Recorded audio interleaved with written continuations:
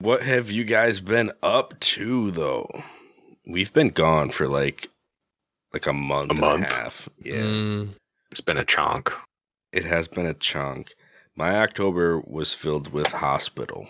Not like filled with hospital. Like, I think that's more Cam scene was filled. But like for us, we spent 2 weeks with Millie in the hospital.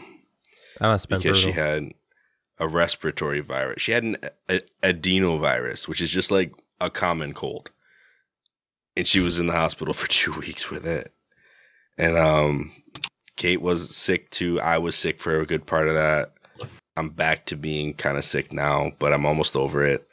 So I'm here. I'm alive. We're good, but we lost a lot of time. And that's the majority of my October was just being sick in general. I don't know how you guys made it through our break, our unintentional break. It just like it was unplanned. But I know I was the only one with stuff going on. I've been playing other games, catching up on some shows that I hadn't been watching because I can't do a lot of stuff. Although my arm has come a long ways with the occupational therapy. You know, when I started, I could probably barely even get it to here, and now I'm all the way to here. I can almost like touch my own shoulder. No. Straightening out is a little bit better. It's not perfect, but yeah, and getting more stuff going at work. While we were away, didn't you have to like get that reset or something? Like, didn't they have to go back in there and put screws in or something? How long has it been? It's been a long time. Like the last time. Well, yeah, I mean, I had surgery. I got cut open. I got a nice fancy little scar on my arm now. I got a plate and 12 screws. And I'm learning to bend my elbow with a piece of metal in it. Oh. Yeah. Feel funky? I did at first, but I'm starting to get used to it, and it just feels normal now. Does it like hit your funny bone at all and like really jack you up every once in a while? No. Oh, okay. It's only if better place. I forget about it. Like when I wake up in the morning, I really like to just, but then I get to a certain point, which is getting better, but it starts to hurt, and I'm like, ooh, I can't do that. Okay. Wow. Playing through Metroid Prime 1, still only 25% through. I haven't played in like the past week, but... Oh, you're still a quarter way into the game? Yeah, into Metroid 1. Nice. We've been speaking of shows, we've been watching Andor, which is pretty good. That was good. I think we're like one episode away from finishing it. Okay. Like we're getting close. We're not done with it just yet, but so far it's been really good. We finished Rings of Power, the first season of Rings of Power. That was a good show too. Really like that. Brutal ending. I don't know how far we are with House of the Dragon, but we're getting, I don't know. I would estimate maybe halfway through it. I don't know. You finished Edge Runners. And I finished Edge Runner. I watched that one on my own because overall it's maybe like 3 to 4 hours long for the whole season. Yeah, and I don't know how Kate is with graphic stuff, but there was plenty of graphic stuff in it. Yeah, that's part of why I watched it alone, because I was just like, people's heads are going to get blown up. There's going to be like all kinds of crazy stuff going on. I'm like, yeah, probably not gonna make that one a family event. So, we didn't. But I did see that. That was interesting. I wasn't a huge fan of the end of that one, if I'm being honest. It was one of those things where like the main character makes a decision like 4 episodes before the end and then just sticks with it no matter how many of his closest friends try to talk to him and like relate to him. He's like, forget you. I'm doing what I want. Like, okay. Yeah. Nobody really won in the end of that show. Yeah. It was frustrating. Like some of the conversations even where they just wouldn't talk to each other, but they pretended like they were talking to each other. I'm like, you're not. You guys are pretending to be friends.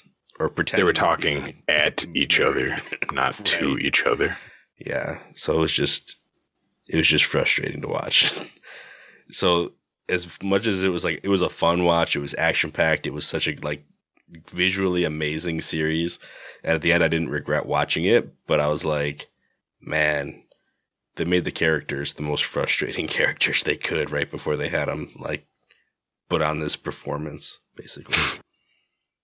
So, I guess the last thing I'll say before we get Anthony a chance in here, because he's been just listening to us the whole time, is I got my handlebar mustache back. Hey. Fancy. Just in time for No Shave November. Mm. Good thing it's not No Trim November, though. Spreading that awareness. That would be brutal. You just have full on neck beards. Oh, yeah. I mean, I do, but I shaved like this. Yeah, no, I don't really do. I just have a beard all year round, so I don't really bother with the let me grow out my mustache, because nobody would be able to tell the difference. In the summertime, I like shaving most of the beard. It's cooler. Yeah. Temperature cooler. I got you. What you been up to, Maya? You know, just living. There's not really much that I went How's to. Emotionals going? Went to an indoor bounce house. That was fun. Emotionals is going great, actually. We actually have a plan for that soon, which is going to be really fun. I can't talk about it right now, but confidential. Yeah, I got me some Lapsang Souchong tea. Ooh, oh, nice.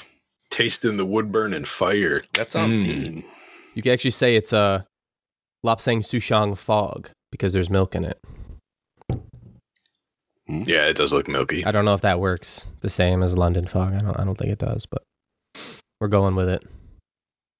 I got one of their coats. Our podcast has traditionally been a fan of the Lapsang Souchong. Mm-hmm. Good old I got a big bag behind me. What's his name? I appreciate that. Lapsa. Is it just Lapsa? Yeah.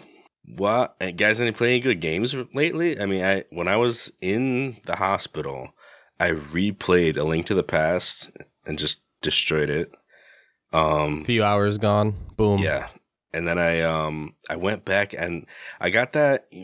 Remember when I got my Switch from Mikey on the cheat, and he accidentally left his Super Mario 3D All Stars in it, and so he didn't care about it. Well, he didn't. He said, "Oh yeah, just get it back to me whenever." And then a few months later, he was like, "Hey, just keep it. I got a new copy." It's like, all right, sure. So I went back and I played Super Mario 64 on that, and got all 120 stars in that game too. So dang. Well, it took a lot longer than A Link to the Past. I will say that game, like, that's pretty much what I did while I was in the hospital, and like we had downtime. I would just be like jumping on Goombas. So fun stuff. Let's see. I'm in a little bit of a Pokemon Platinum run. I also did a little bit of Nuzlocking on Fire Red. Played a roguelite called Hades, where you play as the son of Hades and try to fight your way out of... Hades is so good. It is. I've beaten it, probably beaten the final boss 6 or 7 times now. Okay. And I've been having a lot of fun. The dual boons can be so good. The last setup I did was with the ice lady turns your cast into a beam, and then I upgraded that beam 5 times. I was creating a giant shockwave when I used it. It was dealing more damage. They were staying down for 3 seconds longer. It was just melting everything. It was great. That is great. I always like the Athena, just getting shields. It's like a staple. Every time I play the game, that's part of my build is dash shield. Because then I can dash through projectiles and send them all back. It's just so broken. If I watched a couple videos when I first started playing, because there's a lot of stuff in that game, and every single tip video said, if you get Athena and you get the chance to throw Reflect on your dash, do it every time. And I'm like, okay. It's so good. And I don't disagree with it. There's achievements in the game for using all the different dash techniques, and at some point I'll have to beat the game with those. But until then, I'm just gonna dash my way to victory. It's too good. Nah, sometimes you just don't get Athena, Sometimes you don't. In terms of streaming, I've actually been taking a break on Breath of the Wild streaming because I'm ahead at this point because we're behind technically. Yeah. Not that I really care anymore at this point. We're so off. I'm we're just gonna run with what we got. But I have been streaming Majora's Mask It was originally supposed to be an October series until we were in the hospital. So now it's going on into November. So that's what we're up to there. It's been fun. By the time this airs, I might even be done with the game. So, it is what it is, but figure it out. I know that I talked to you about this, Fonz, but did you see the game I posted in chat cam? Yeah, and I watched a video of it. Yeah, so I just found that, stumbled upon it. It's called Windbound, and it's a survival game that is mixed with like Wind Waker and Raft. Not as much customization as Wind Waker, not as much adventure as... not customization. Customization is Raft and not as adventurous as Wind Waker. But it's $3.99 on the Switch. And the survival aspect is actually really challenging. And the combat is very challenging. From what I've tasted of it so far, the food is scarce and you can die just by not having food. And the combat is super challenging. So the game's really cool. And I was very surprised. I just randomly was like, well, it's $3. If it sucks, oh well. And it's been fun. I got about 3 hours into it already. And I feel like it's going to be a long game. That's like most of the reviews are like, it's too long, so I gave up and gave it like a 1 star. But Okay. 5 out of 10 game too long. Basically. That's what most of the reviews came from what I saw, was the game is too challenging and too long towards endgame, and then people just give up. It happens. Yeah, some games do be had. So, I guess that's like our catch-up session. Do you guys want to actually get into this episode? Yes. Let's do it.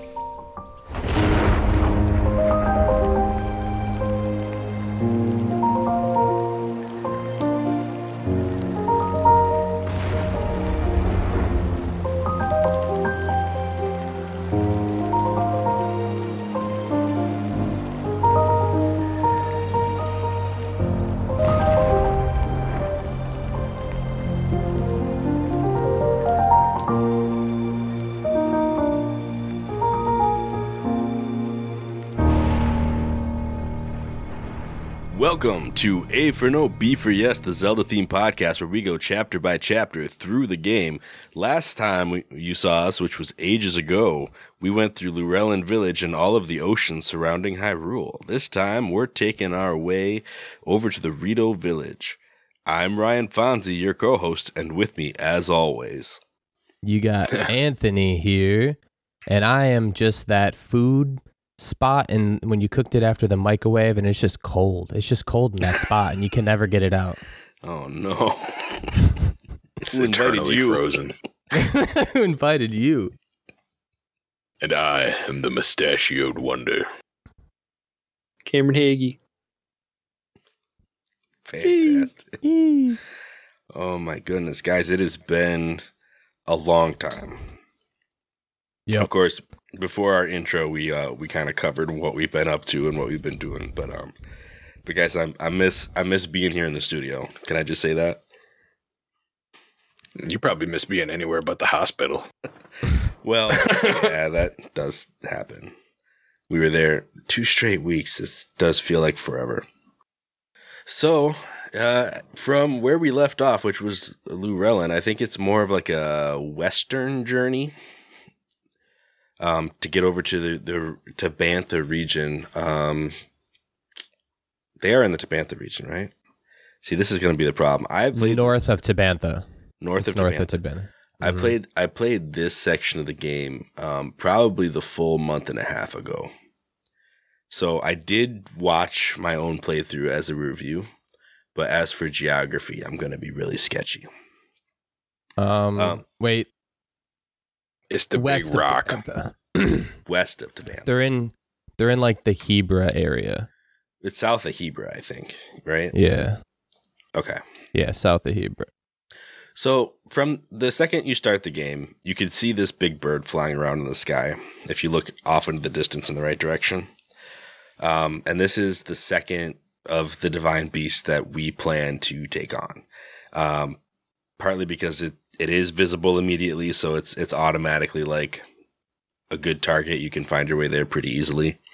But also the skill that we end up getting from this divine beast is one of the most useful in terms of just utility for the rest of the game.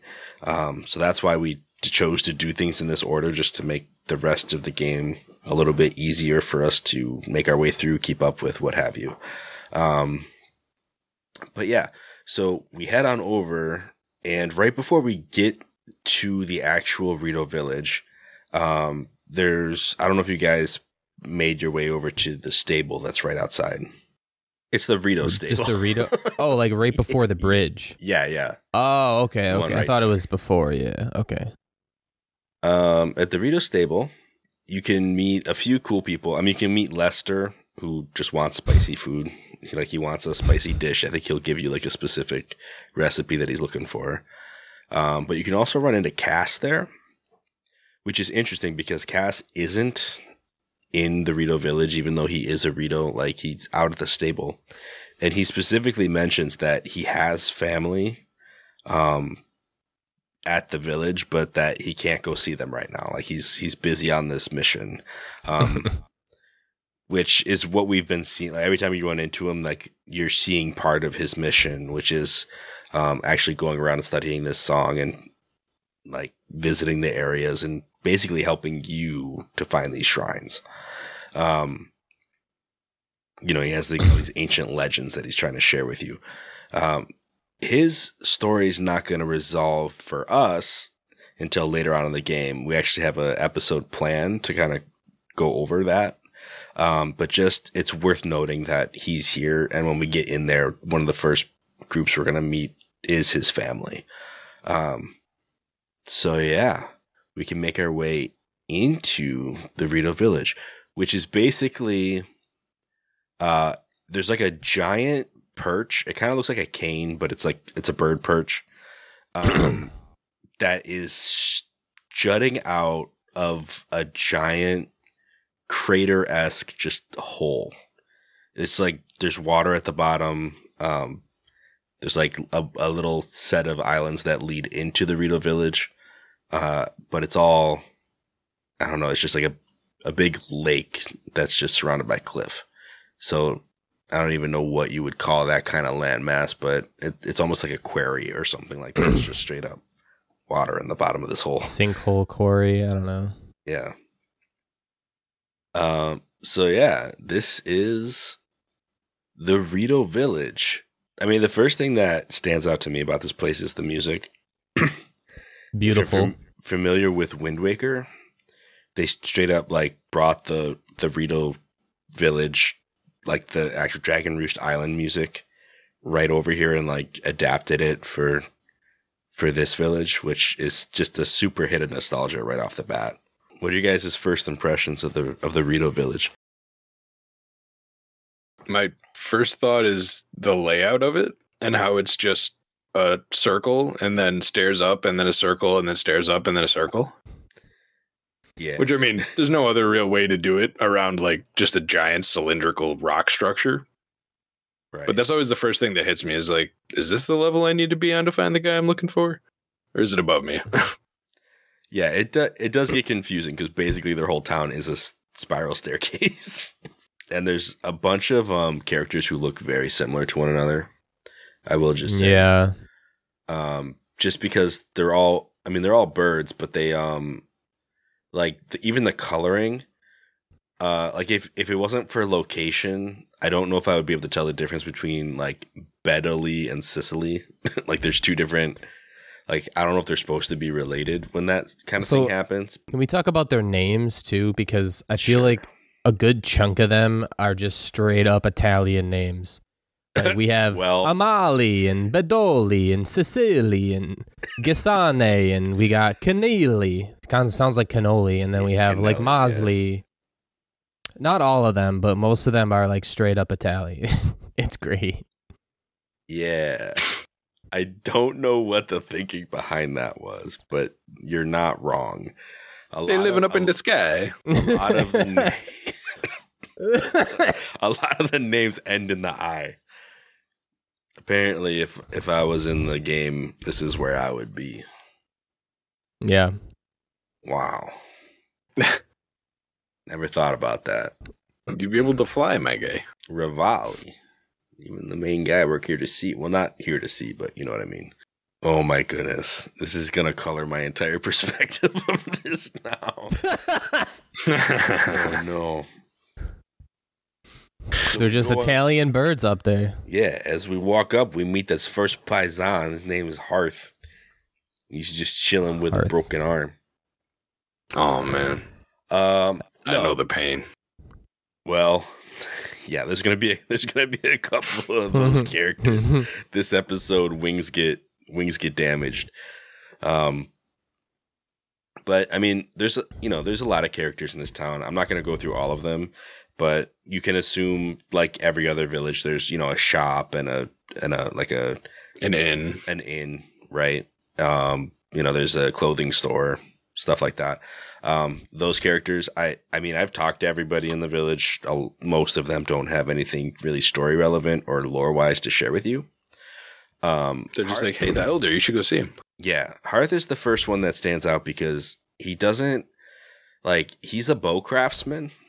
He's not really a bow shop. He's a bow craftsman, but he's sitting there kind of, nursing his arm when you first meet him. And he basically tells you, yeah, business isn't really going anywhere right now. I'm dealing with this pain.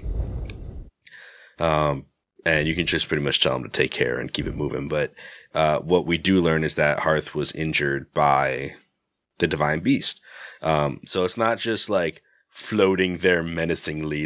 It turns out if the Rito fly too high, this divine beast is actually shooting them out of the sky. They can't fly high right now. They have to keep it low, which I guess for the Rito people is super demoralizing.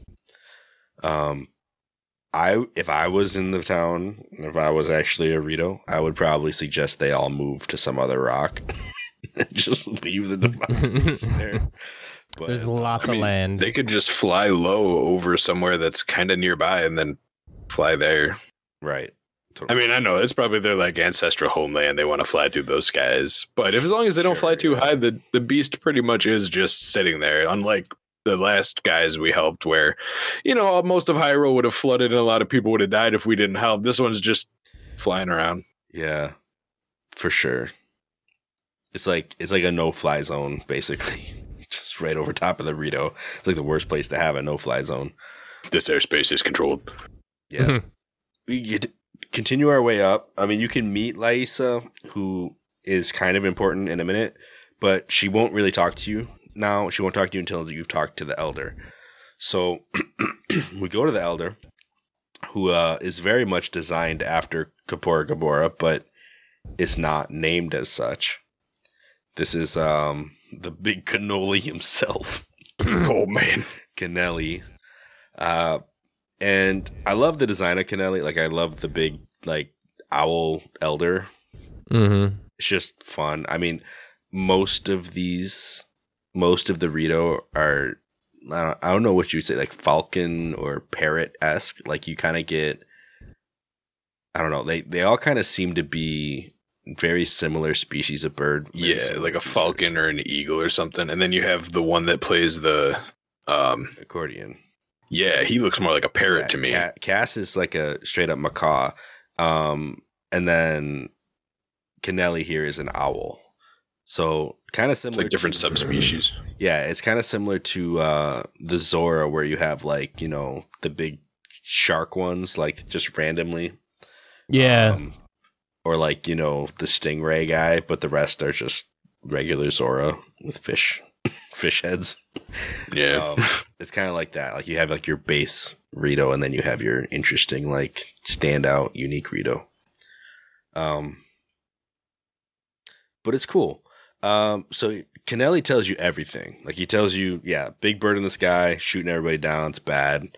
Tiba, who we haven't met yet, and Hearth are two of the more strong-willed. I remember, forget the term he actually uses. Able-bodied, maybe. No, it has to do with like their stubbornness, kind of. It's like I don't remember what term. These two obstinate boys.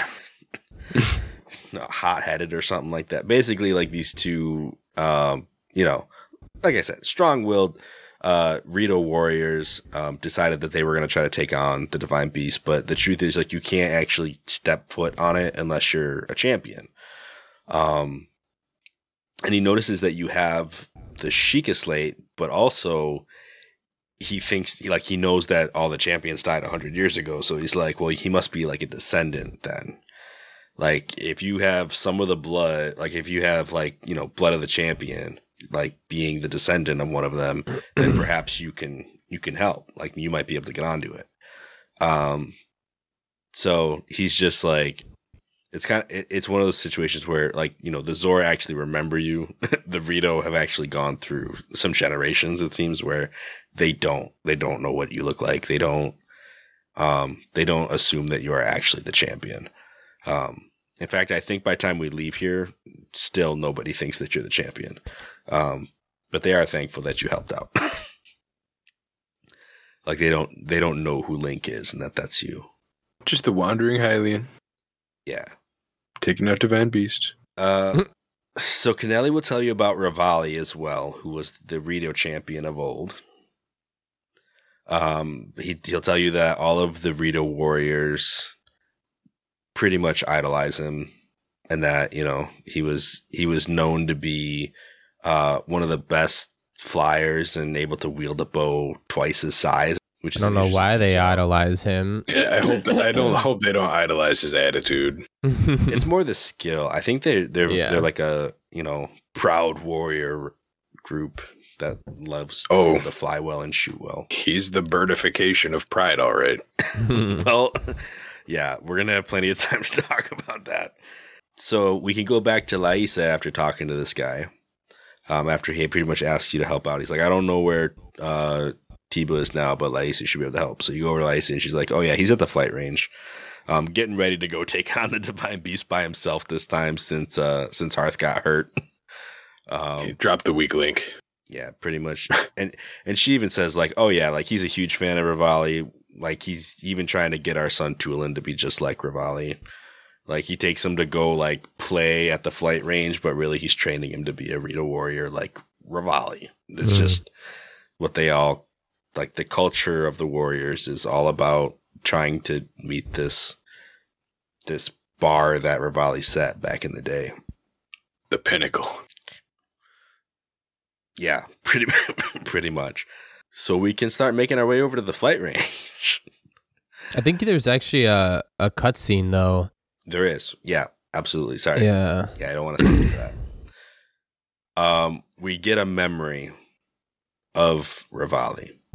I should mention, as long as we're talking about cutscenes, we might as well mention when we first step into the Rito village for the first time, you do get, like, a Divine Beast roar, and Link, like, looks up and has a moment of, like, staring. Oh my gosh, there it is. Yeah. Oh dang. But yeah, this cutscene, it goes back to Link standing out on the flight deck of this place. Kind of reminiscent of the flight deck of Skyloft, I would think. Kind of a random callback, not really helpful to this story. But he's there when suddenly this giant gust of wind comes in, and along with it comes Ritaly, who just immediately starts giving Link a hard time. Just immediately just starts bragging about his own skills and being like, but just because you have the sword, that makes you the champion. He's like, forget about the fact that, I'm the best flyer and also the best archer of all the Rito. It's like, just because you have that sword, like, you're suddenly special. Like, you're the one who's chosen. He says it so horribly too. He's like, I can fly through the skies and fell 3 enemies with 1 arrow, but yet I will never be as good as you because of that sword.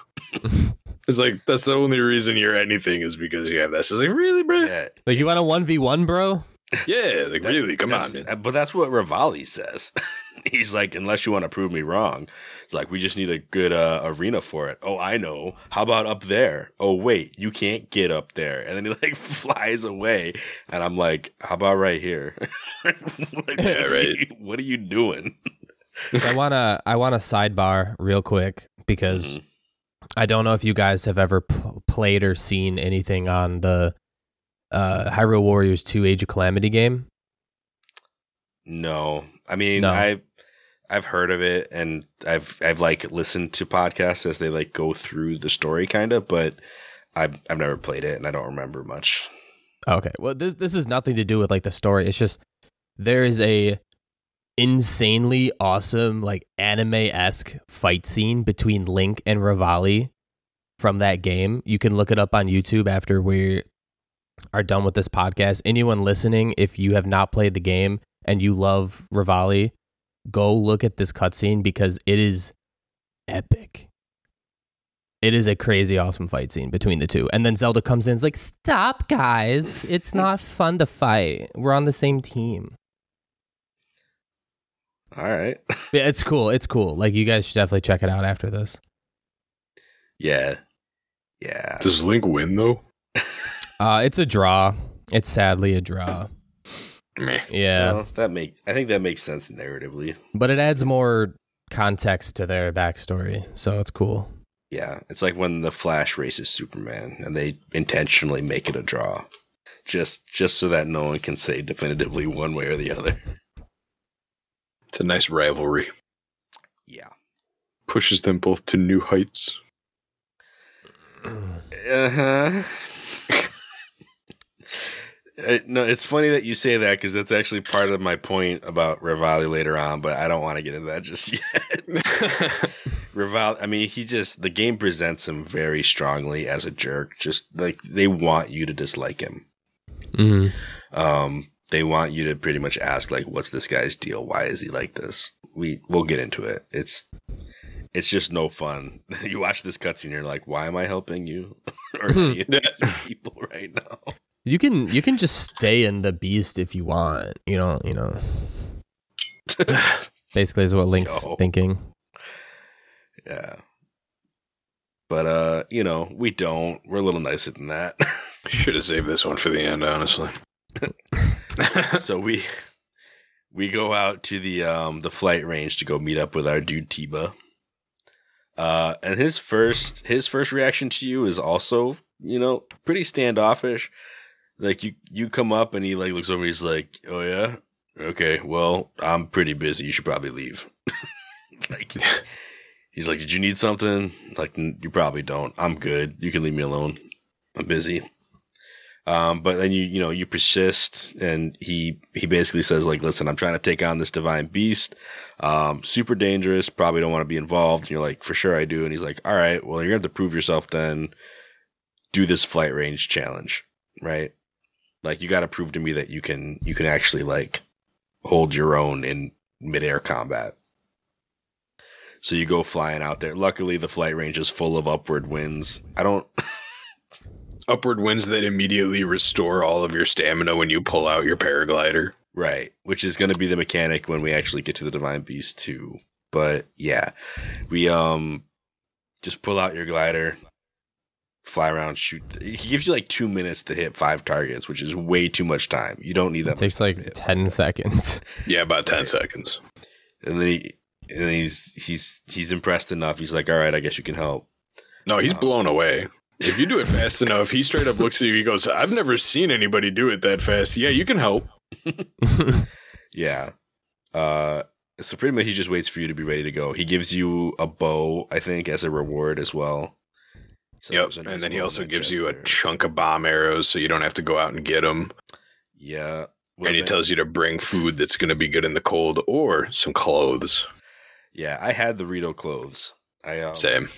When I got here, I was wealthy, and I was like, "All right, I'm gonna get me some swag," because I already had the warm doublet. I didn't really need the clothes, but I was like, "I'm gonna get the whole set." I don't think the warm doublet is enough when you're up in the air, though. You need at least one other thing. Yeah. So in my first playthrough, I had a ruby circlet from the Gerudo. because I had gone there first. I did not have that this time, but also I could have just bought one piece of clothing, but instead I bought the whole set. I'm like, I want them feather ear tuft things. You gotta be styling in that drip, man. I know.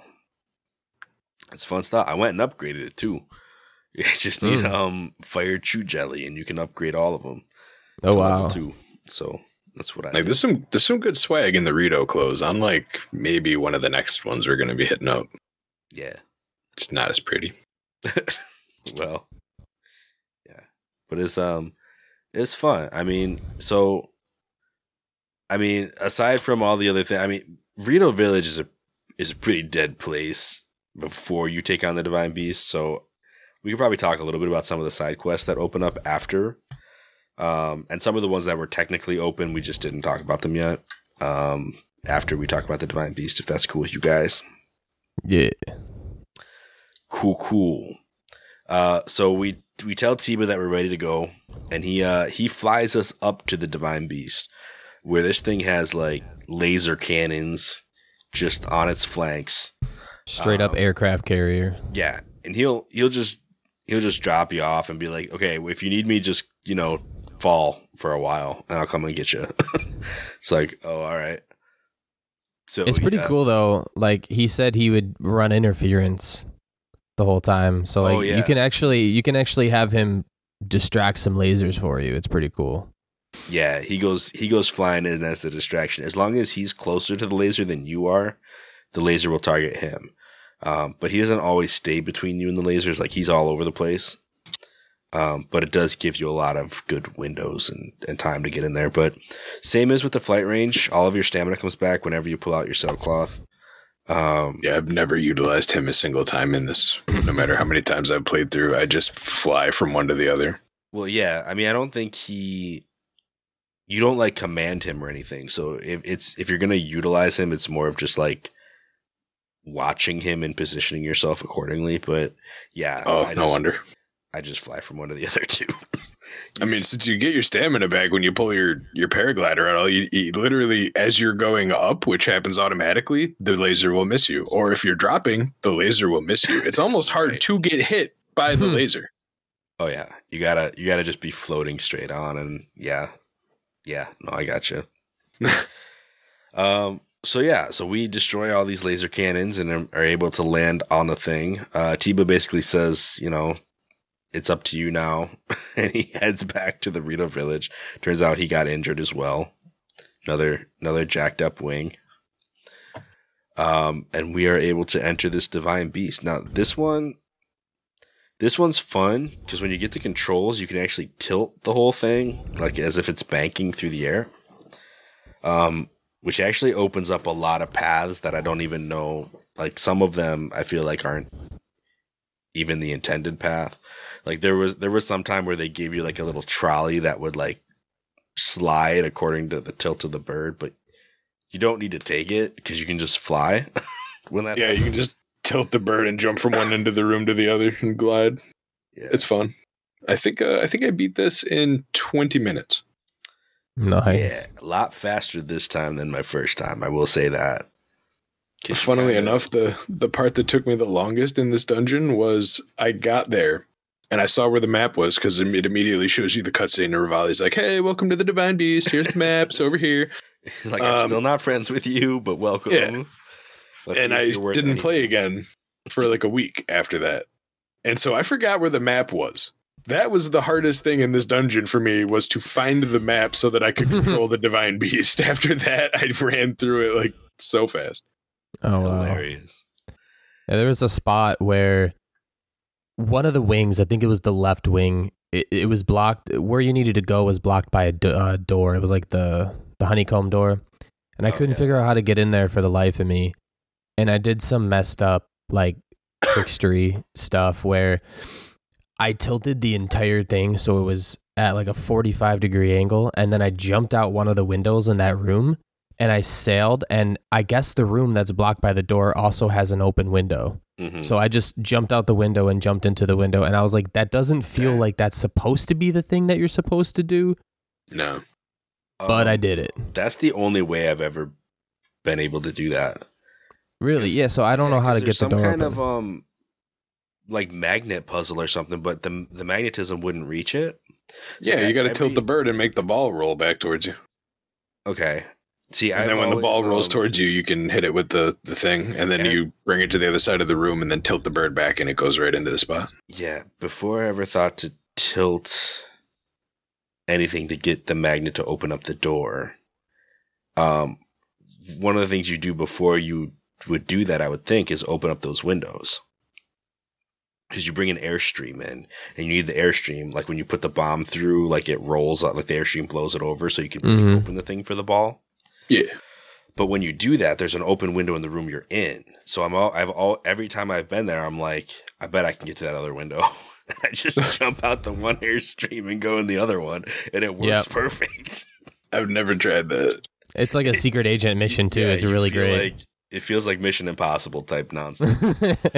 So it's so fun to do. But it's funny because I think when I went in there this time, I actually went in with the goal, okay, how are you supposed to do this without the window? And then I was like, I walked over to the door, tried to do magnetism from across the room. It didn't reach. And instead of being like, maybe if I tilt the bird, the ball will roll, I was like, forget it, we're doing the window. Yeah, it's like it feels wrong to do it because I know it's not right, but it feels so good when you land it and you're like, yes. I definitely got stumped on that puzzle for a second. I was like running around looking at what to do. It was like, oh, it doesn't reach. I tried a couple times. And then finally I'm like, I can tilt a whole bird and that's a ball. It's kind of that. Darn it. Hilarious. But yeah, I mean, other than that, it's mostly just gliding around until we get to the, we get all of our spots and we head up to fight the Calamity Ganon. What is this, Windblight Ganon? Yeah. I can't really think of anything too crazy in this dungeon. It's like when you get to the wings, you just tilt so that you can go down and get to the wing and then tilt it back so you can get back. And every single puzzle is revolving around either tilting it to do something with the environment inside of it or tilting it so that you can jump and get a different angle for gliding across the room to get to a place you couldn't get to. That's really mostly what this dungeon utilizes. So once you learn to look at things through those two different lenses and how you can abuse that or utilize that, this whole dungeon is very simple. Yeah. Mm-hmm. True that. So yeah, so we get up to fight. I mean, and listen, every time we hit one of these switches, Ritaly's like, "Oh, you hit another one. I didn't expect you to get this far." Like basically every time he just has something to say that instead of, by the time you get to the fifth one, his tone has changed a little bit where he's like, "You actually did it. Wow." And you can kind of tell there's some sincerity there, but it's still like he's just holding back on like actually giving you any kind of praise for this. He's like, you're alive, I'm not, I'm mad at you. Is the tone I felt. Well, and also you're about to go fight the thing that bested me, which means if you best it, I pretty much can't deny the fact that you did something I couldn't do. So he's probably begrudging that. Yeah. So we go do that. Yeah, we go beat the thing he couldn't beat. Yep. Well, yeah, we fight Windblight. Windblight is easiest one. He's easy, but he's so fun. You cannot tell me you had any sort of difficulty on this. Okay. I'm in master mode. To be fair. Oh, right. Yeah. I was an overly wealthy Link when I came to Rito Village and ended up buying a bunch of bomb arrows. I think when I went into this fight, I had like 80 some odd bomb arrows. Like I just had way too many. And I had some stupid bow that would like triple my arrows. So when I got into this fight, I just melted the dude. I just flew up in the air and just started beaming him with bomb arrows. And it wasn't like, it was a very short fight. I second phased him in like 30 seconds. And then in less than a minute, I had him gone. Like, he put out all of his little drone thing. Like, he did right in the middle of the fight, he throws out a bunch of drones that will, like, make his laser way worse because it ricochets between all the drones. I flew up right in the middle of all the lasers, somehow didn't get hit by any of them, and just knocked him out of the air. Fell back down with all of his drones. They all like hit the ground with me, and then I stood up, shot him like twice more, and he was done. So I had an unusually easy experience with this guy because I came in with just way too prepared with the weapons that I had. I was just like overstocked Link. It's ridiculous. I used all the bomb arrows that the guy gave me for the beginning and used them to beat the boss. Basically, I sat on the same airstream the entire fight, went up in the air, sat there. As soon as he materialized, before he could even get all of his turrets up, I was already shooting him in the eye 3 times with 3 bomb arrows, ran over, hit. And even after he changed to second phase, I just did that same exact thing every time. Yeah. It was the easiest thing. He, part of the thing about this fight is that because it's so aerial, you get a lot of bullet time. Like, because every time if you do archery in the air, everything goes in slow-mo, and that mechanic is so broken. It makes hitting his eye and his, getting the stun off like way easier than for most of these divine beasts, I'll say. I suppose it might be a little harder if I didn't already have like 2 and then an additional upgrade past 2 stamina wheels, because it took pretty much all of my stamina to get all 3 shots off and then hit the ground without running out of stamina. So if you didn't have at least as much as I did, which is probably like 5 upgrades at that point, this fight's probably harder. Yeah. Or if you're in master mode, Yeah. What's hard about master mode? What's different about it in this? Because I really never even got hit once. So I died only once, which makes it seem like, oh, well, was it really that hard? Well, the hard thing about the fight in master mode, I feel, I could be wrong about this, but I feel like when you stun him in the eye, sometimes you're not as close to him as you want to be when you hit him in the eye and he falls. I feel like his stun window is only a second in master mode. I could be wrong. I don't know what it was when you guys were playing, but when I hit him in the eye, he went down, he got right back up almost instantly. If you were close to him, you might have been able to get like 3 sword swings, maybe 2 by the time he got up, but it was brutal. And then the little drones that he fires is what killed me the first time, because I was too cocky, and I was like, like, what is it going to do? So they got me, and basically the second fight when I went into it was like a war of attrition. I mean, it was a probably 10-minute fight, because I was shooting him, he was shooting me. We were just basically trying to like shoot each other from a distance. Like, it took like 10 minutes to drop him, and I had like 149 bomb arrows from the amiibos. So like, I was stocked. I had the ammo, but like it was just like trying to get the hits without dying, because if anything hit me, it was over. Oh my goodness. So it was challenging. It wasn't insanely hard. But it's just like the fact of master mode that like at the time I had 9 hearts, and the tornado, I could get hit by the tornado, it wouldn't kill me. But the drones, if they actually got off, if I didn't kill them all, yeah, they would ruin me. I rolled the dice on the drones, and it ended up going in my favor, because I literally flew up right in the middle of all of them, and there was like a triangle of lasers right around Link, and he didn't get hit. And I was like, oh, wow. All right, I'm taking my shots. Sorry, drones. It's not your day, I guess. They need an update. You didn't get that latest patch. Mm-hmm. Ganon 2.0. Yeah, other than that junk, it was fun. It was a long battle that was just like trying to find the right spot to hit him without getting hit yourself, and trying to get as close to him as possible for when he dropped. Yeah. Yeah, that was the hard part, was getting to him and hitting him even more than like 3 times. So we take him out, right? He's gone. Yeah, he's gone. We done liberated the Va Meadow. Earlier on in the season, I think I said something about Meadow possibly being Meadow, but that's not true. Meadow is based on Medley. Like, it's named after Medley the Sage from Wind Waker. just as an aside. All of the beasts are named after sages. They're just not all named after Ocarina of Time sages. One of them is named after a Wind Waker sage, which is where we originally met the Rito. So that actually makes a lot of sense. So yeah, we have freed Divine Beast Vah Medoh and the spirit of Ritaly within it. So we get a cutscene with Ritaly where his spirit is finally like, "You did good." Like, I'm gonna give you this gift, basically. Like, it's my my secret technique or whatever. That no one else has been able to replicate, where he creates his own upward draft from the ground to gain immediate flight with speeds unseen before. Right. That. Yeah.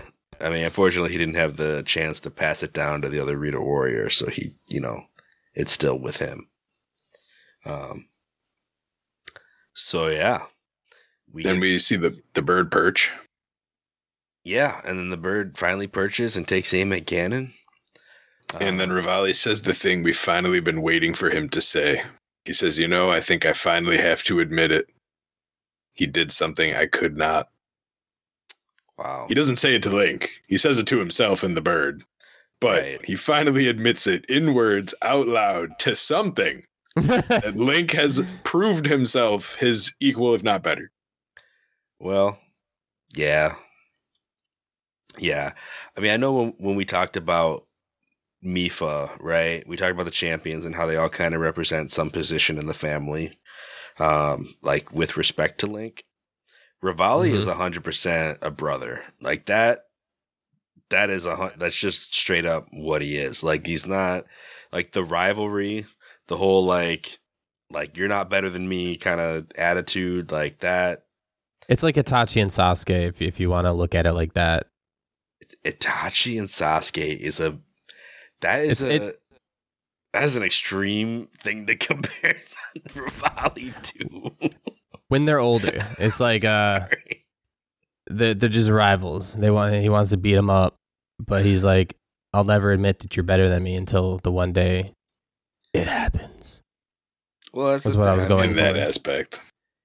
In this version, Ritaly, I mean, he's like this. The way I've heard the story that I really liked is that Ritaly put all kinds of work into being the best warrior. Like the fact that he did develop a technique and he was the best archer and he was the fastest flyer. Like, he spent his whole life kind of training to be this incredible warrior, but he doesn't know Link's story. So when it's like declared, oh yeah, Link is going to be the champion of all Hyrule, as in like, he's like, yeah, you all are champions of your own respective groups, but Link is like the guy. Ritaly's like, why him? Like, I haven't seen him do anything particularly amazing. Like, has he put in this kind of work? Like, he just has all these assumptions. One might call them insecurities. And he's kind of like, this isn't fair. This isn't just. Like, I put in enough work, like, every day to try to be the best I can. Like, why was I not given this opportunity? Like, why didn't the sword choose me or whatever? And so that kind of spurs on that thing. But I think at the heart of the relationship, like Ritaly, he comes across as a jerk, but the truth is, like, this is going to be a bad reference it's going to be narrow casting a little bit here, but, My Hero Academia, right? Like, Kachan, right? Bakugo. Right. Like, he's just a jerk to Deku all the time, Mm-hmm. You kind of understand that behind that, he's actually challenging Deku. Like, he's like, no, like if you're gonna have this power, you're gonna be this character. Like, you need to put in the work. Like, I need to see it from you. Like, I need to see you, like, be the guy if you're gonna be the guy. Like, Ritaly kind of has that same thing going on where he comes across as a total jerk because, honestly, he is being a total jerk. But like, in terms of like how that affects Link, how that helps Link, is that's a challenge. That's basically to say to him, like, hey, you got to be giving it your all. Like, there are other people who would have taken this job and put everything they had into it. Like, it's not right for you to be the champion and not be the best champion that you could be. in that way, like that brothership, like that rivalry, whatever you want to call it, that sibling rivalry, like it's calling him higher. Like it's calling, like you said before, like to new heights, right? It's a high call. It's basically just to say like, hey, if you're really this chosen person, like you need to show up. So, and we did. In a way, there is a positive way to look at this relationship, even though I know everybody sees Ritaly and immediately it's just like this jerk. Like he needs to not be in the game. There's always different ways to look at it. You can see, he's antagonizing Link. He's trying to push him to do better through maybe not the best means. It's kind of like bullying to get expectations, like to get results out of somebody, like make them feel bad so that they feel bad so they get better. Kind of thing. He's trying to make you feel bad. Like, oh, the only reason you just got that sword, if that sword didn't pick you, you'd be nothing, my guy. He's like, step up. Come on. Show me what you get. Yeah. Yeah. So that's the perspective I try to take with Ritaly, because otherwise I can't stomach the dude. Mm-hmm. I mean, he's very prideful. Giving him some grace. It's always going to be. Yeah. I think that the bragging is probably the worst part. I mean, saying like, hey, just because you have that sword, you think you're special. Like, sure. Like that's a reasonable... I mean, it's a horrible way to say it, but I mean, you might as well ask, hey, like, do you actually fight anything? Or did you just randomly get the sword? Like, where are you at, really? To just be like, well, I'm pretty much the best there is. I don't know why I would have picked you. It's like, well, you need to take a humble pill, my guy. Must have been a reason. I don't know. You've been up in the air too much, my guy. Your head's in the clouds. Right. That's kind of my take on Ritaly. Now that that's through, we've effectively saved the Rito from their no-flight zone, and we can go actually do a couple more little missions around town. One of the cool ones, well, it's not run by Amali, but Amali is Cass's wife, and Cass has 5 children, which is crazy, quite a bit. Yeah. To not be home with, to leave Amali home with 5 kids for the entirety of Link's adventure, which in game takes a very long time. The 5 kids are Genli, Keel, Kotz, Knots, and Kree. Kree's the last one, and they all are like different colors. Very, very rainbow-esque family. And if we're what's up? We're talking about the responsibility of the parents, Cass being gone, leaving Amali, to kind of mother the 5 hens or 5 chickies. It's a little overwhelming for her. She loses one of the kids somewhere, which is hilarious. It's not her fault. I mean, it's hard to probably manage 5 kids, but yeah, when you first get to the town, Amali is out by the shrine with Keel, and she's basically like, yeah, Keel really wants to go do song practice. Like the warblers haven't been able to practice since this menacing bird has been flying around town. At least I think that's what they call themselves. Yeah, the warblers. Yeah, the recital at Warbler's Nest. So I don't know if they actually call themselves the Warbler, but they go to the Warbler's Nest to do their recital. So she's just, she's kind of downhearted, and she says, yeah, I really wish he was here at times like this. But she doesn't say who he is, but that's kind of where you get the impression, okay, this is probably Cass's family. Plus they're musical, like they're going to sing songs, Once everything is fixed up, she goes to the Warbler's Nest by herself, if I remember right. But she's upset because all of her siblings were supposed to also come for the recital, and they haven't yet. They ghosted on it. They're late, what have you. So you have to go and figure out why these other birds aren't there. And it turns out that the other birds aren't there because it's thinking Genli. Genli just wants to eat some salmon. Dang it, Genli. He's like, I'm a hungry boy. What do you want me to sing on an empty stomach? No. And the whole rest of the family has to figure out how to get him his food. So, Keel's not really a part of it. She's just out singing. say the whole rest of the family probably too preemptively, because I think one of the sisters is actually like just sitting up on a rock singing on their own as well. But then one of them is in the shop trying to get goat butter. One of them is out trying to catch the hearty salmon for the actual salmon dish. And basically that's where they're all at. All the kids are like, oh yeah, if we don't get Genly this fish, like we're never going to make it out there to do rehearsal. So of course it's on Link to go make this dish and get it to him. So I guess that brings me to this episode's Fonzie's Farms. He's about to drop the spot for more items to get through and beat the plot. So you better listen to his words, cause he's about to tell you where to get the herbs. It's Fonzie's Farm. Because there's a place to catch hardy salmon that's like right on the way to the Rito village. There's a little pool that always has 2 hardy salmon in it. So it's not a lot.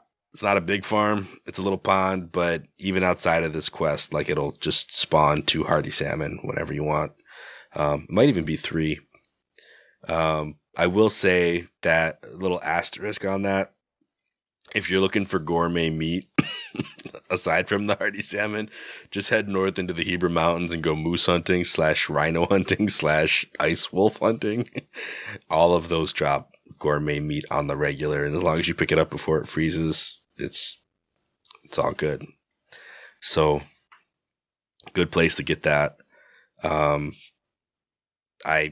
farmed that. I mean, I went through a lot of shrines in the Heber region because we don't actually have a Heber episode lined up. And from that, I was able to go spend whatever rupees I had left, buy the house, and then go and get all 3,000 of those rupees right back by selling gourmet meat dishes.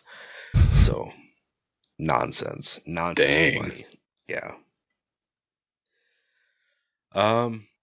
So yeah, the recital at the Warbler's Nest. Once you feed Genly, they will actually all go out there and meet up with Keel, and you'll find them singing a song that correlates to these runes. I get like ruins, I should say.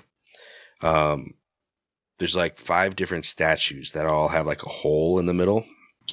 And what you have to do is take a leaf and blow air through each of the holes according to what the birds are singing. So they'll sing a tune and it corresponds to which note you're supposed to play. And once you play the right tune, a shrine will come up and you can get that way. It's very cool. It's a very cute scene because they sing the song. Like when you finally play the song, like they all go flying home, and it's just it's a really nice, wholesome moment in the game. It reminds me of Majora's Mask when you get the little chicks to pop up into hens, right? Like it's just one of those like really cute Zelda moments that like I always try to seek out when I'm playing the game. So fun stuff. And it was being held up by a kid that wanted a salmon. Yeah. Pretty much. Feed the kid, man. These picky kids these days eating nothing but salmon. What are we going to do? Speaking of kids eating salmon, that leads me into Cooking with Anthony. Yo.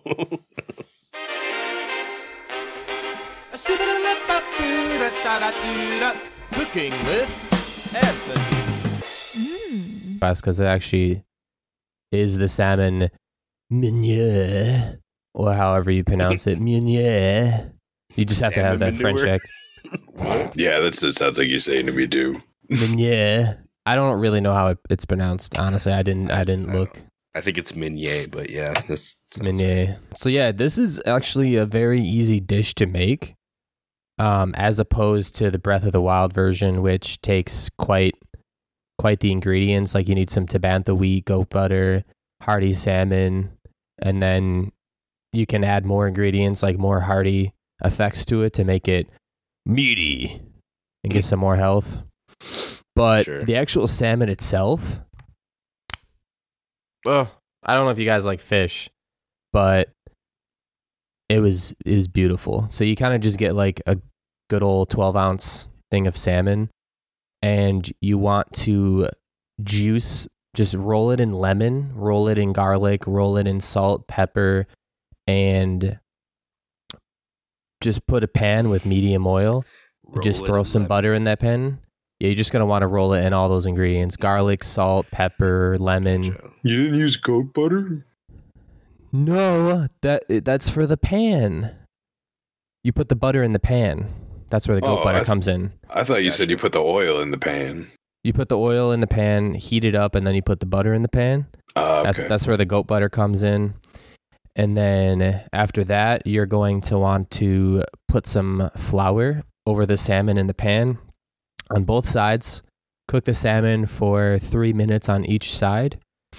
Get 2 tomatoes, cut them in half, put them on the sides of the dish to make it kind of look like the hearty salmon. And then you're going to want to get some cabbage balls. Romanesco works. Romanesco is a vegetable that kind of looks like what it is in the picture. And then if you just want to be even cooler and make it look more like the picture, you can put some chives in some goat butter and just melt it right over the top of the salmon. And you have salmon meunière. And it's so good. It's so good. It's buttery, it's salty, it's lemony. It's like... I do love me some good fish. Yeah, salmon is good stuff. We just had some the other night, actually. Nice. You should have made salmon meunière. Well, didn't think of it at the time. I don't know. That actually would work with our current diet situation. But yeah. It's a lot of carbs. So, but if you're on keto, though. Yeah, no, you're good. It's fine. No, that sounds really good. I'm gonna keep in mind that this is the universal sign for 12 ounces now. What is it? 12 ounces of salmon. 12 ounces? He put up 2 fingers to show like the length of the salmon. This is what 12 ounces looks like. Just in case you weren't wondering, this is 6, but this is 12. Thickness be darned. 12er. Oh, goodness. Delicious. Speaking of delicious, there's a couple here. Cam, you want to take on the legend of legend of Jogo and Junie. Junie's the wife, in case you're wondering. Yeah, so you find Junie, and she's just wandering around, and she is upset. You talk to her, she's like, I can't believe this. This is my honeymoon. We're at a rock. Everyone's a bird. I just want a roasted apple. And my useless husband, who's the reason why I'm on this rock and in a bad mood without an apple, is not helping. So get his butt in gear. She literally says, this place is such a hole. And I'm like, you're not wrong. It is just a big hole with a rock jutting out of the middle. Pretty much. So you go talk to my guy, and he's worried that his relationship is in jeopardy because of the mood of his wife at this moment, and she needs apples now. Yeah. She's having an attack of needing apples. The doctor's on his way. She's like, I just can't have this. She needs apples. And so you give my guy some apples. You cook them up for him. And then she's pacified. And she's like, well, I guess this isn't so bad. I have apples, but I still wanted to go somewhere else. Yeah, I guess I solved this in a different direction. Because when I met her and she was like, this place is the worst. I just want a baked apple. I was like, all right, bet. I made her a baked apple. I didn't even go find her husband. I was like, you need an apple? I got apples. Not even hard. It's barely an inconvenience. It's barely an inconvenience. So I set up a fire right on the boardwalk because, like you do. Threw some apples by it, picked up the apples, gave one to her. She's like, oh, this is great. Here, take this, and gave me 100 rupees for the first apple. And I was like, oh, that's nice. She's like, and then made a few more. She's like, wait, do you have 10 baked apples? I'll take 10. I was like, sure. She gave me 70 rupees for 10 baked apples. And then she was like, the more you pay me, the more I'll pay you per apple. And I was like, this woman just really likes apples. So I went and I tried to hit whatever the next threshold was, but I didn't. It still worked out to about 7 rupees per apple. And I was like, all right, I'm not going to do that anymore. But while I was in the middle of that operation, one of the Rito kids just ran through my campfire and destroyed it. because he just had an NPC path and he couldn't veer from it. So he just ran into the fire, and the fire just puffed out into smoke. And I was like, all right, I guess we're done here. That kid's going places. Right? He's got the spirit of Ritaly with him. The gale follows him. Man. So then later on, I ran into Jogo, and he was like, man, I messed up. Like, we came to the wrong place. This is not where my new wife wanted to be for our honeymoon. I just need to make her a baked apple. Do you have any flint on you? And I was like, yeah, I got flint. So I gave him a piece of flint, and he gave me 100 rupees. And I was like, it's funny. Your wife actually gave me 100 rupees for a baked apple. You're playing both sides of the field, my guy. No, I got paid by both of them.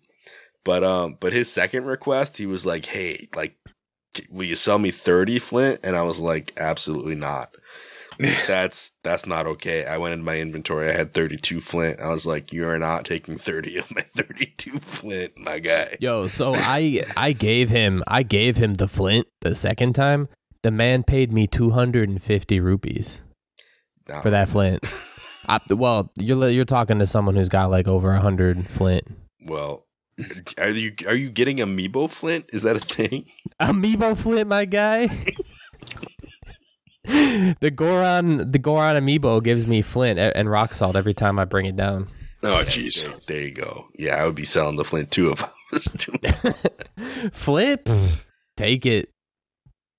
Man, I'm so upset that I'm playing extra episodes, doing all kinds of stuff I don't need to do because I just have time, and I keep talking about these numbers that I'm hitting in my inventory, and then you just come around like, yeah, well, I've been amiibo in, and I just infinite everything. I'm infinite over here. You want to know how many salmons I got? I got like 70 of each salmon. Because like salmon just drops with almost every amiibo. That has to do with Link, because Link and salmon, Get off of this podcast. Master mode though, it's hard. Gotta have them recipes. Gotta have them recipes ready. Oh my goodness. So that's Jogo and Junie. Fun couple. Not really. No, she's pretty upset. I mean, she doesn't seem like the most I don't even know what to say, respectful person in general. I mean, she pretty much says like, it's like, oh, like we could have gone to, the Gerudo town where they have the fancy jewelry, or the Zoras where they have the weird spiritual fish people. But instead we ended up here on this rock. I'm like, what are you calling weird spiritual fish people? It's kind of not wrong though. Well, yeah. I know, but like her whole take on it is like, we could have gone somewhere where we could have seen some stuff. But it just seems like everything was just like a tourist destination. Like she's not really there for the people who are there. She's just like, yo, like, I want to be entertained. I need a baked apple. I need some sense. Did you guys go talk to Kapora Gebora after Mado? I think so. He gave me some kind of heirloom bow. Oh yeah. Yeah, so you go talk to him, and he gives you Ritaly's champion bow, the Great Eagle bow, and it fires 3 shots at once. And then if it breaks, you actually just speak to Hearth, and he's like, yeah, I'll fix you up a new one. That's pretty dope. It doesn't do much damage, honestly, but you hit with 3, so if you can hit all 3 times it. And normally you have to like pay some kind of price or exchange materials for them to repair your stuff. But if Hearth just does it, that's pretty nice. Mm. I think you need something. We have the fixable Zora spear, and we have the fixable Ritaly's bow. Yeah. Yeah, and one of the things I do remember is that when you talk to Canelli the second time, Cannellini bean. Canali. Yeah, he still kind of says like, oh, you'd look just like the hero, but he had the legendary blade, and you don't seem to have that yet. Like he kind of made a hint where we should go of mentioning that, like, oh yeah, you're just missing that legendary blade. It's like should still be in Hyrule somewhere, just don't know where. That kind of thing, like a hint, which for us is perfect because that actually is what we're planning for our next episode.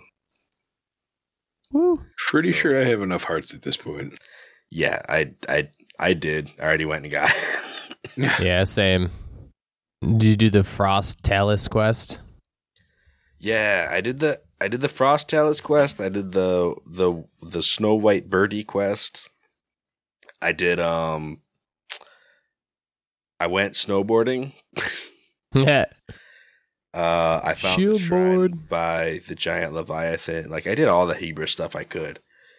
So I had a lot of fun up in the snow while I had extra time. That's why I died a lot up there. Did you go get the snow boots first before you did all of it? Nope. The snow boots you can keep for eternity. No, I didn't have the snow boots. I'm probably gonna try to get those snow boots before I do the other snow mountains.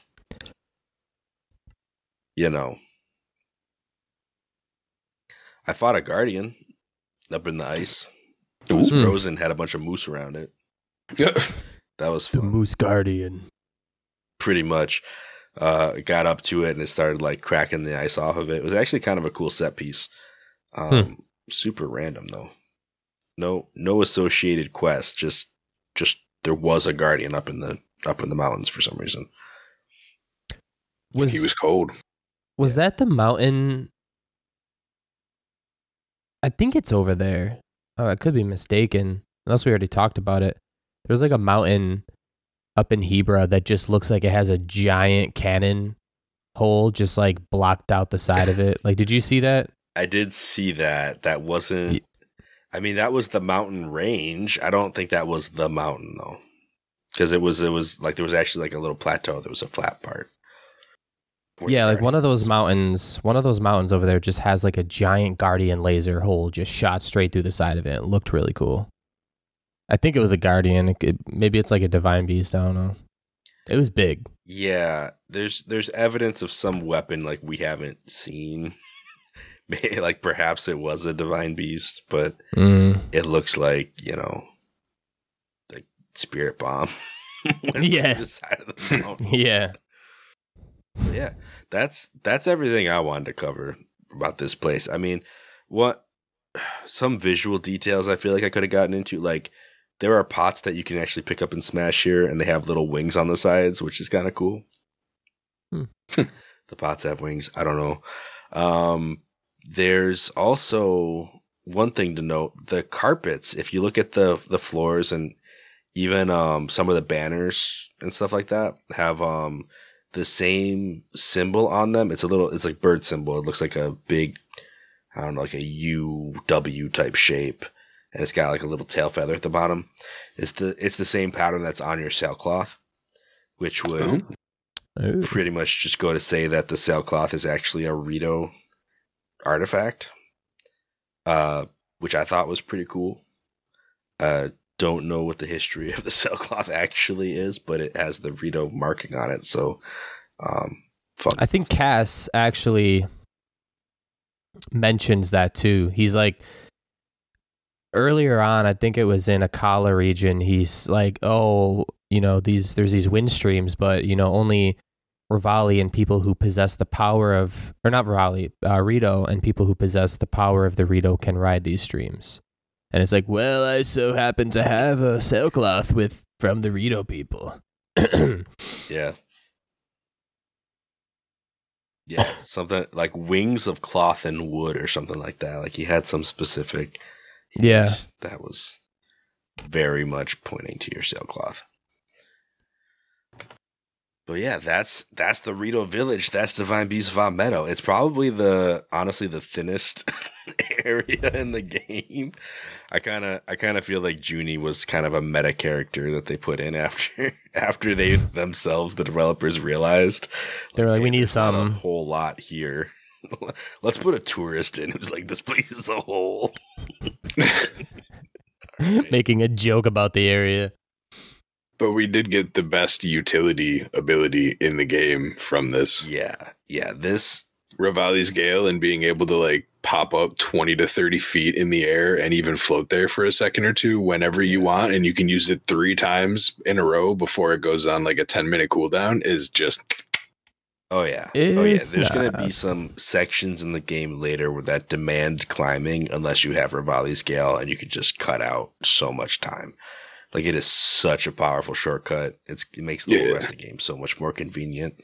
I mean, even just on your own explorations, going up mountains and stuff, or trying to get across a giant chasm where you need like a wider, you need to get up higher so you can make it across a wider gap. That's a technique that will help a lot in those situations. Yeah, for sure.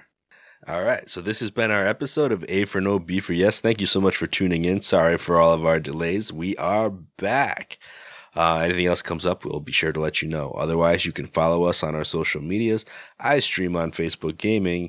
Anthony does C-Motionals over on Instagram. So go check in and see what kind of new stuff they have going on. And we will catch you next time on A for No, B for Yes. Yo. Who is it? Who is it? Is it me? Pretty Did you get all that?